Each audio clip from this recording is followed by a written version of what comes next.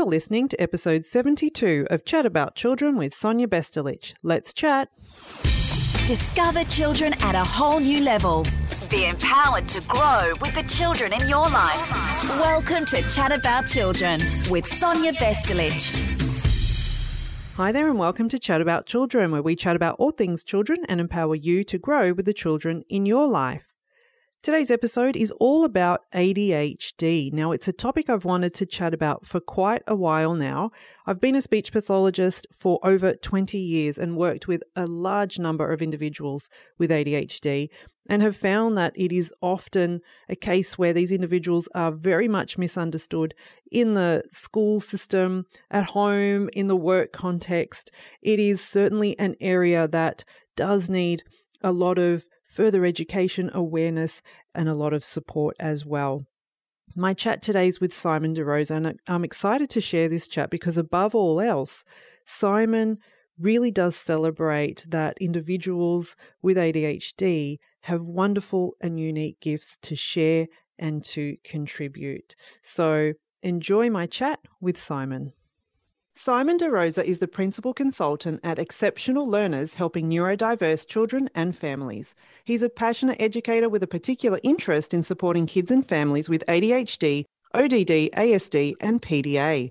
He has over 33 years teaching experience across New South Wales and more recently in Brisbane and Sydney, Australia. He's also taught in remote Aboriginal communities, rural communities and alternative communities, and has also worked as a school principal. Simon has specialised in early literacy, boys education and autism and ADHD. Most importantly, he's a father of 4 amazing kids and has utilised his other passion in life, running, to raise funds for isolated children with cancer, as well as fundraising for speech pathologists for local rural schools in New South Wales. Simon DeRosa, welcome to Chat About Children. Hi, Sonia. Wonderful to be here. Thank you so much for having me. Now, today we are chatting about a very much talked about topic, I must say, ADHD. So we're going to explore today, what is it not, and how do we best help our kids? Now, Simon, you have a richly diverse background and now you're specialising in helping neurodiverse children and families.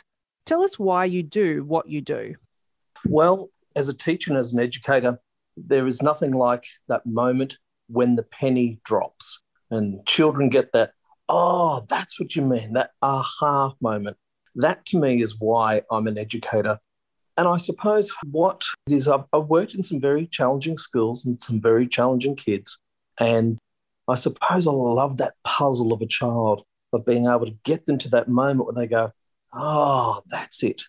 And yeah, well, that's what I do. I believe that ADHD, whilst it is referred to as a disorder and disability, I truly believe it is part of the normal human condition. And when I work with kids in schools, to me, there is nothing to fix.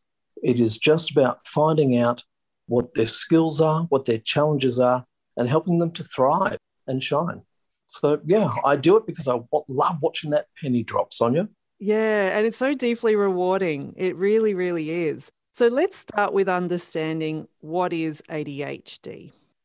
Well, what we have learned about ADHD in the last 10 years has turned our understanding upside down. For many people, it is not what we thought it once was. So it is a neurological condition, and we can see it is now visible in MRIs.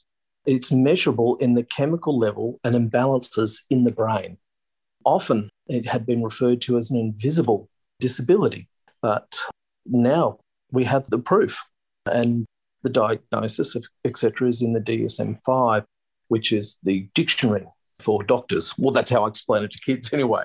So it has 3 main presentations, and that being the hyperactivity, which we tend to see very quickly. It's like children are driven by a motor.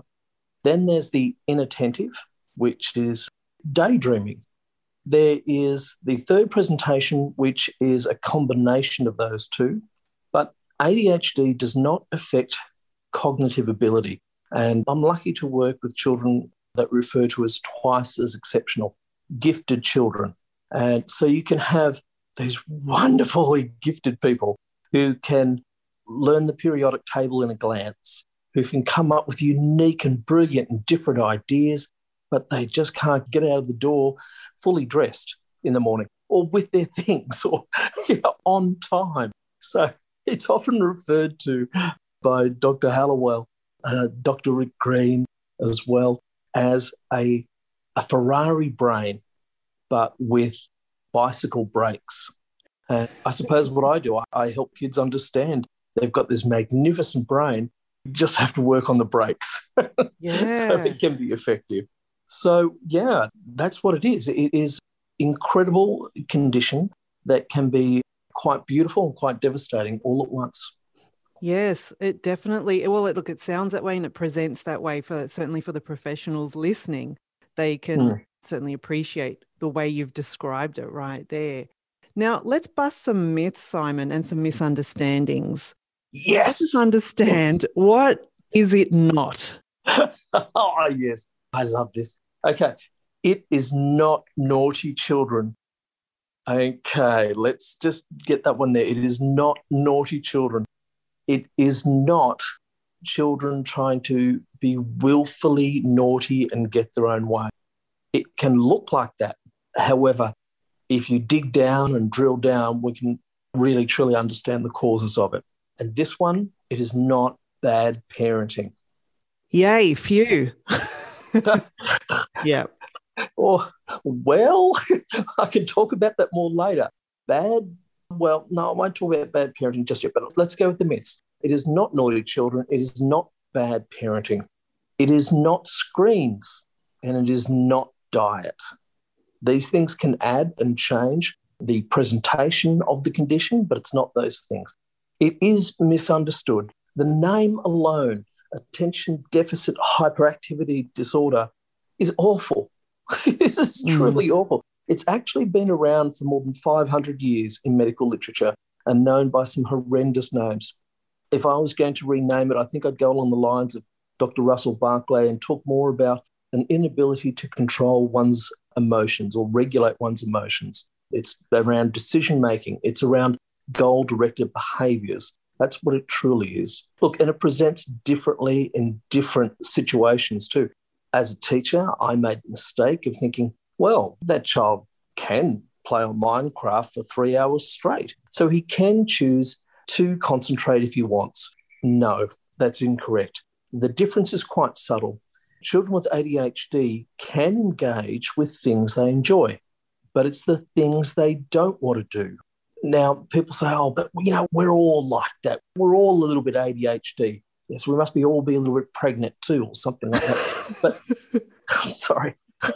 Sometimes I do get a bit flippant and sarcastic, but it just presents so much more for an ADHDer. Look, it's a set of unique traits that can be, as I said, magnificent and devastating all at once. And I do have some stats that I could go through a little bit later, but those stats can be a little bit upsetting, but I think it's important for people to understand. Well, why don't we have a listen to those stats, Simon? Because, I wonder how prevalent is ADHD in children, and we'll get into, how the diagnosis is made. But if we're looking at, say, kids, between birth to 12, share some of those stats with us and also share with us at what age ADHD is commonly diagnosed. Wow. Well, it used to be known as just a childhood disorder. It is now not just known as a childhood disorder. Now, it was that way because, as I referred to, the DSM-5 and the conditions that have to be present for a diagnosis, all in childhood. However, we are now finding older adults who are identifying and sharing a history of their childhood, which identifies them as ADHD. So we tend to find young hyperactive boys and Indigenous kids identified really early because they're just so far away from what's expected at schools and in that school situation. Other than that, it can present very differently at different times. The inattentive is very difficult to find. The inattentive condition in girls can look like high achievement, very polite, very well-mannered, great in sport, and you don't want to find it in this child. This child is great. In the classroom, when you get one of these kids, you go, oh, thank goodness for this child. They keep me sane. the last thing teachers want to do is find a problem with them. But the inattentive, look, it can be so diverse.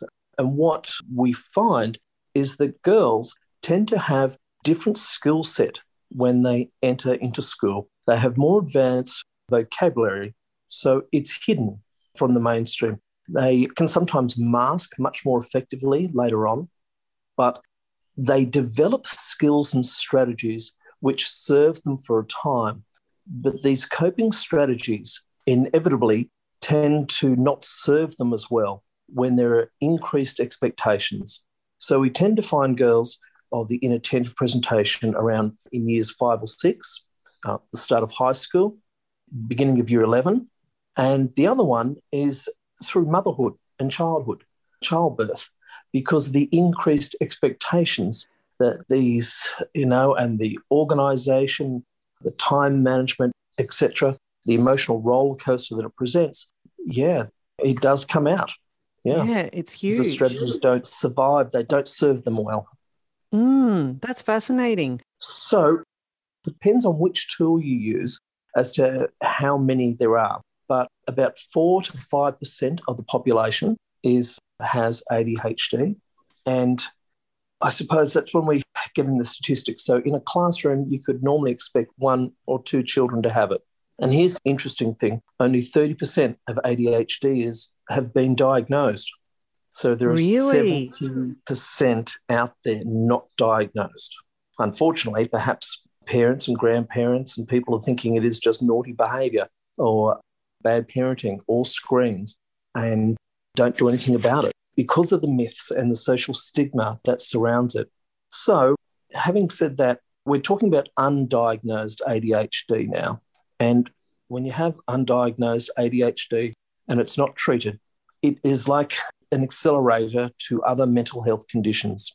Oppositional defiant disorder is almost a follow-on to untreated ADHD, followed by conduct disorders. You can have the presentation of eating disorders, anxieties, flourishes with ADHD too, because often these children have heard 20,000 more negatives about themselves than their peers at this stage.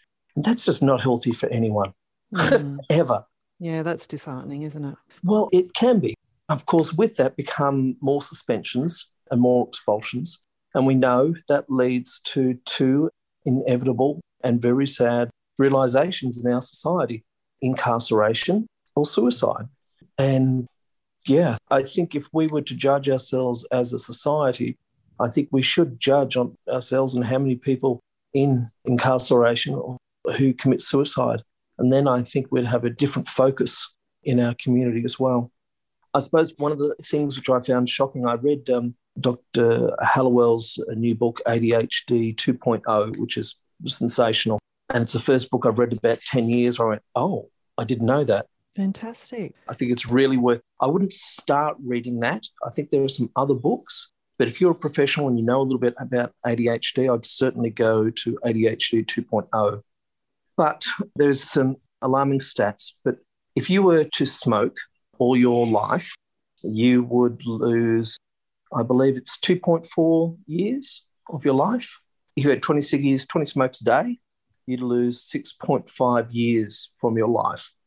If you were to have diabetes and were obese, you would lose approximately 9 months off your life. But undiagnosed ADHD is 21 years. Really? Yeah. I find that fascinating, even to just kind of, my brain's going, how do they even equate that? How do they work that out? Now, you might not have the answers there, but that's something that's come up in my mind. Like, how do you even work that out? I know. Well, a lot of this has come from Deloitte studies. I don't know how they come to something like that, but these statistics have been around for a while, and we'll accept that for smokers, and we accept that about diabetes, but we're less willing to accept that reality for ADHD. And I think, honestly, I made mistakes as a teacher and, as a dad as well, and suffered a lot of professional guilt because I went back and went, oh, my goodness, I've been yelling at these kids, and they complied not because I'd regulate them or help them, but because they were compelled, they were scared. And as we're learning now that traditional discipline, rewards and punishments do not work with these kids. It makes things worse in many, many conditions, especially their mental health. So I suppose if I knew then what I know now, I would have been a much different dad and perhaps would have had a better relationship with my kids now. And I would have been a much different teacher. And I suppose this is one of the reasons why exceptional learners and what we do is because it's not just the well-being of these kids and these parents and these families, but it's the teachers. Yeah. The teachers need real strategies to make a difference, because the ones who care and want to make a difference, unfortunately, this information is just not getting to the teachers, mainly because of, unfortunately, political reasons. Mm. We could go on about that for a while, but I won't. No, we won't, because we're going to get to how do we help kids best, and how do we help our colleagues as teachers or as health professionals. What can we do? Because there is some amazing stuff we can do. And I think for all of us, Simon, we can look back and say, I could have done this and I could have done that. But the reality is we did the best that we could with what we knew at the time. Exactly. And so the important thing is where we're at now, the amazing work you've done and the experience that you've had has been able to, or enabled you to, share such gifts with children, families, and fellow educators now. And so there is, as I said, wonderful things that can be done. Our understanding is improving. We're starting to know, new information. And so that allows us to make different decisions about how we approach, our work with children or with the children that we care for. So I would love to know treatment plans and options and helping us understand these, because I know everyone can feel a bit down when it comes to stats and the reality, but that is the reality. And the next step is, what do we do next? What is the next step? So yes. I'd love to kind of delve into that now. Help us understand the treatment plans and the options. Okay, look, I'd love to. So I suppose what we can look for in ADHD kids is a child who has driven by something, has a motor. I tend to think they can be incredibly creative, innovative, but be daydreamers. So it's almost like a paradox. They can be risk takers. They can have what appears to be a lack of motivation, a lack of organisation, task initiation or task management. Sometimes these kids will have trouble with emotional regulation. Often they're just bored stiff. They just get bored very easily, and that can lead to some disrespectful behaviour. They can be cognitively inflexible. They come up with an idea and that's the thing and that's the way they're going to go. They do have a problem with time. Their time does travel differently. I tend to tell my little kids they're time lords. Anyway, I have a science fiction thing, but, I'm talking to people about that. They can have hyper-focus but a lack of focus at the same time. But, they have deep emotions, strong focus on social justice and fairness as well. So, okay, just something to look at. Yeah, and there's some important traits to list. Yes, helps us identify. Very important. Get to a paediatrician. That's what you need to do. Speak to OTs and speeches. And as you know, I've got a thing for speeches, but, I'm seeing people about that as well. They're my superheroes, I think, for kids. Okay, treatment plans. What I've tried to do is put together something I call a healthy brain diet. So it's good for all of us, and it's all good for mental health, but it's particularly good for ADHDers. Okay, because it helps manage the chemical imbalance which appears in the limbic system of an ADHD brain and goes to develop the executive functionings of which I just mentioned, the delays in the brain. I mean, the delays in the brain, they do catch up by the age of 26 or so, but they have to be explicitly taught. So medication is a lot different to what it was and best used with a behavioural intervention as well, the two together. So go to a paediatrician and explore treatment plans which involve some medication. The younger, the better, because then you can instill in them the healthy thinking and the healthy actions that's really important for lifelong management of this situation. So, is that okay so far? Any questions? Yeah, no, keep going. Okay. So, after medication, because there are a number of comorbidities, things which appear naturally with ADHD. I'll talk about those just quickly. So it's like a set of steak knives. You rarely get ADHD by itself. You nearly always get dyslexia, dysgraphia, and sleep disorders. Now, sleep disorders, that's 70% of ADHDs have sleep disorders. So sometimes just getting to a pediatrician, getting some melatonin, not the stuff over the counter, can make a huge difference. Because if you've got a tired child with an underdeveloped executive functioning in their frontal cortex, that executive function is all about good decision making. If they're tired and they can't make good decisions, it's going to be worse. Often I see parents just go, working on sleep made a huge difference to their lives. So medication and sleep, you've got to prioritise that, I believe, in a treatment plan. The next one to me is exercise, just movement. Yeah, just definitely. Movement. Well, and for a few reasons too, because it helps manage the chemical imbalance in your brain. So you're getting lots of endorphins out and you're feeling good about those things. And you're also managing the emotional ups and downs of it. You're getting to a core. I believe that's also important too. And I suppose understanding the limbic system, because this is where you get addicted to things. And you mentioned early in the beginning that running actually helped me, because I'm starting to come out of the cupboard as an ADHDer and come to grips with it. Yeah, I ran from Sydney to Mudgee to raise funds for Canteen, and then I did a 500k run, or tried to get money for a speech pathologist, because there was a 7-year waiting list in Mudgee at the time. But it's very addictive, and that's the problem that we see with screens too. I could talk more about that. ADHDers can be very addicted to situations. And actually, while I'm speaking about that too, ADHD does not lead to increased drug usage at all. In fact, quite the opposite. Because what we find in the older kids is that if we haven't got the medication just right, or if actually one of the indicators is that if they're seeking alcohol or illegal drugs, usually it means they're self-stimulating. They're trying to get a break from their brain that the medication isn't. Kids who are undiagnosed will seek those illegal drugs, and, well, that's one of the reasons why they have such a high mortality rate. So, okay, medication, sleep, exercise, but movement of any sort. With our young attackers, really like sensory motor programs. So important, because it helps kids work on their focus and their planning. Healthy movement, in my mind, is healthy brain development and control. So exercise doesn't have to be team. It can be by yourself, but just moving. And, I love yoga and meditation and mindfulness, but it can be colouring in.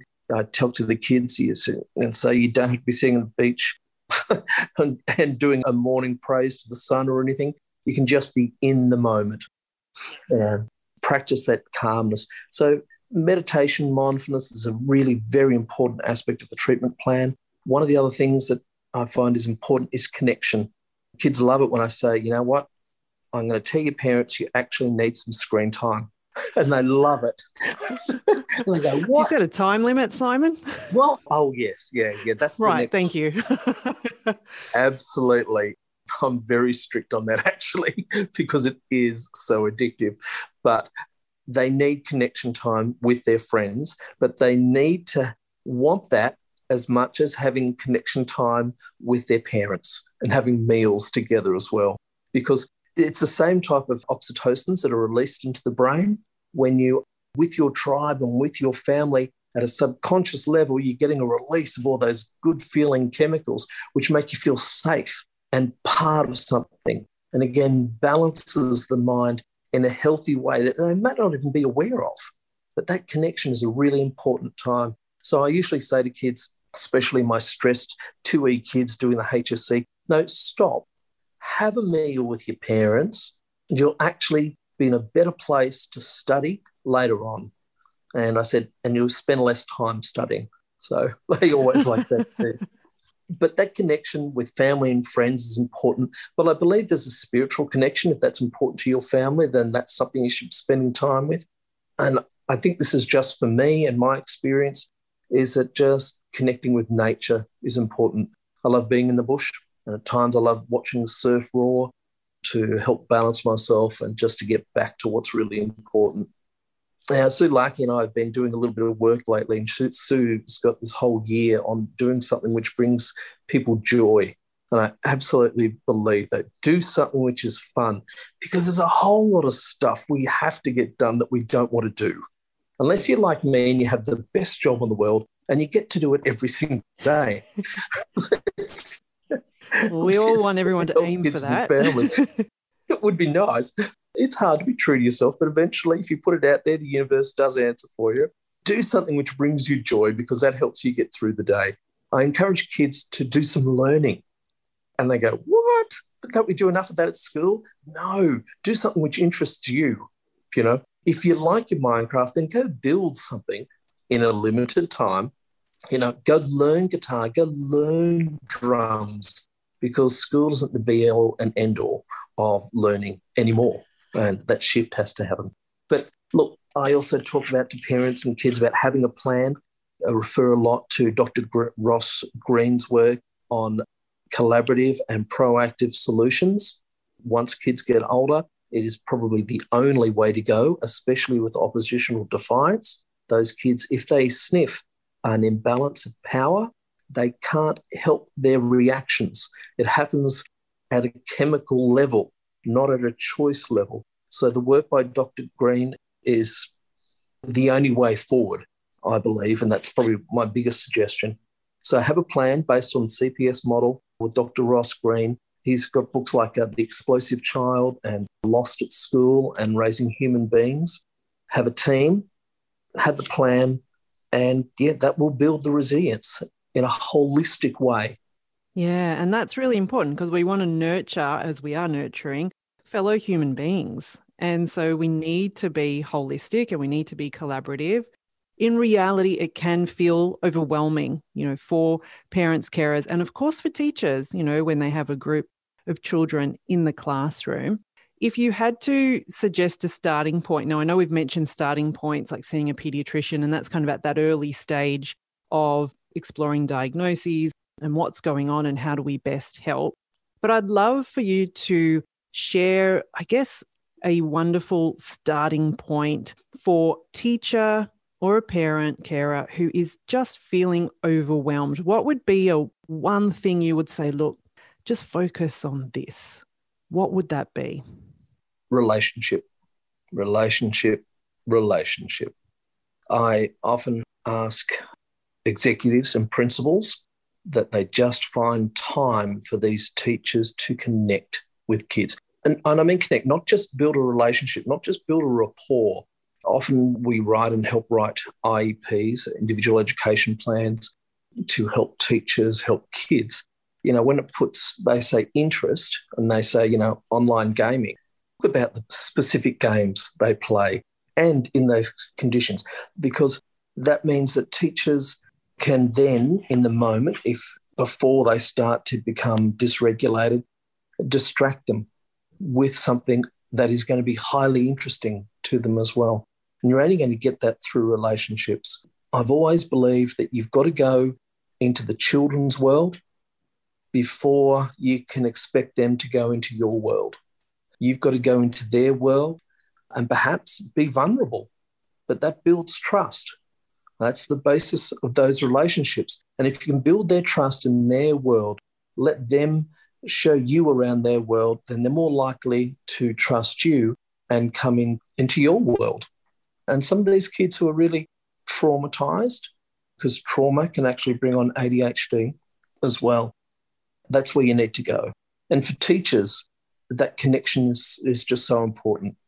Practically speaking, I would get to know your executive functions, assess the executive functions, and work and cater for them. There are quite a number of things that you can do generally, such as visual timetables, letting the kids have fidget toys, etc., if it suits them. being aware there are other sensory issues like sound, very much like ASD. There's a big overlap there with ASD and ADHD. And again, you get to know that through getting to know kids. To cater for their executive functions, I've actually produced a number of infographics that I give away for free on my Facebook site, Exceptional Learners. It's in the files section there, and there's about 7 PDFs of things that teachers can do today to help an ADHD in their classroom. Collaborate with parents, so very important, because you just don't know what a parent has had to do to get that child at school some days. Yeah, absolutely. And pick your battles. If a child is withdrawing at the end of the day, it may be because of bounce, it might be because of medication, it might be exhausting. It is exhausting for an ADHD. Let them disengage. Let them just go do what they need to do. Pick the big picture, because what I often find is that parents in it for the long run, the big game, the overall mental health of their child, whereas teachers are kind of forced to teach and make every minute count. Teachers, I think my advice is just to step back. Parents trust you, and with a healthy, balanced kid, that learning will catch up. Yeah. So find some time to build relationships. I love that. And that is pretty much the most important thing. As social beings, we want that quality connection. We want that sense of belonging and feeling safe and feeling that we matter and that we have value to offer and contribute. And that's really, really important. And I know that you do this within your work as well, Simon, is what is that aha or those aha moments that come with supporting kids and families. That's really what we all want to be doing as parents and carers, is nurturing our children to become really confident within who they are and what they can do to help themselves, and be really self-aware and building that self-awareness. And this is what works for you, or could be something that you might find or you do find a bit tricky. What can we do? And really including them in the process kind of takes away those dynamics where I'm telling you what to do all the time, but it's rather we're all collaborating and the team includes the child. It's not just the team as the allied health professionals and the doctor and the teachers that are working to help. The child is included in that collaboration process. And I just wanted to emphasize that because I know that's part of how you work and such an important part of what we do when we're helping to support our kids with ADHD. Well, look, it's really important. And the Office of the Child of the Guardian is really pushing the United Nations rights of children different to the rights of humans, because they know that children have particular special rights. And one of those, I believe, is Article 13, which is for them to have a say in the major decisions which affect them. And this is also coming from some recent inquiries into the treatment of disabled people too. So from, I believe, next year, children from the age of 12 have to actually sign off on all those major decisions, which include IEP. So kids need to be advocating. They need a sense of themselves and what's important for them. And they're only going to do that if we do that collaboratively and we empower them with the skills to be able to do it. And honestly, I know you probably want to finish up too, but we're not here to fix the kids. We're here to help them shine. And I believe perhaps we have a lot more of these kids around because they think differently. And because of the World Wide Web and the internet, I believe the creativity of these kids, and creativity is really just a bringing together of two ideas that have never really been brought together before. I believe these kids are going to find answers to the questions and the problems our world is actually facing and has been facing for a while. And, there are some very famous people launching rocket ships and doing things like that at the moment, also coming out as neurodiverse people. And we know that, anyway, I won't go into them, but they're breaking ground. We need these kids to thrive, not just survive the school experience, so that we can get answers. Absolutely. Thank you so much, Simon. Look, there's so much to celebrate. And of course, there is more work to be done, but there is so much to celebrate.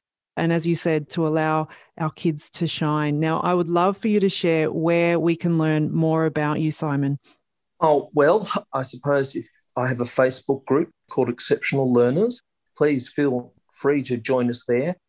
It's a group where I bring together teachers, professionals, parents, and we find educational solutions for our funky kids. And sometimes we discuss not such educational solutions for our funky kids, and that's just as healthy too. Yeah, I do have a website, exceptionallearners.com, that exceptional with an X. But if you really want to get to know me, come to the Facebook group where we share lots of different ideas. If you really want to understand behaviours, I go to Dr. Mona Delahawk and get to understand her work, Dr. Ross Green, The Explosive Child. And for practical strategies, there's Dendy and Ziegler who work at developing high schoolers' executive functioning too. But come and join us at Exceptional Learners and join in and let's have a chat and find the difference. Sounds amazing. Thank you so much, Simon DeRosa. My pleasure. Thank you, Sonia. I really enjoyed that chat there with Simon DeRosa and really appreciated the importance he placed there on relationships and really making sure that we're nurturing the quality of connection that we have with others in our life. And that does include nurturing the connection that we have with ourselves.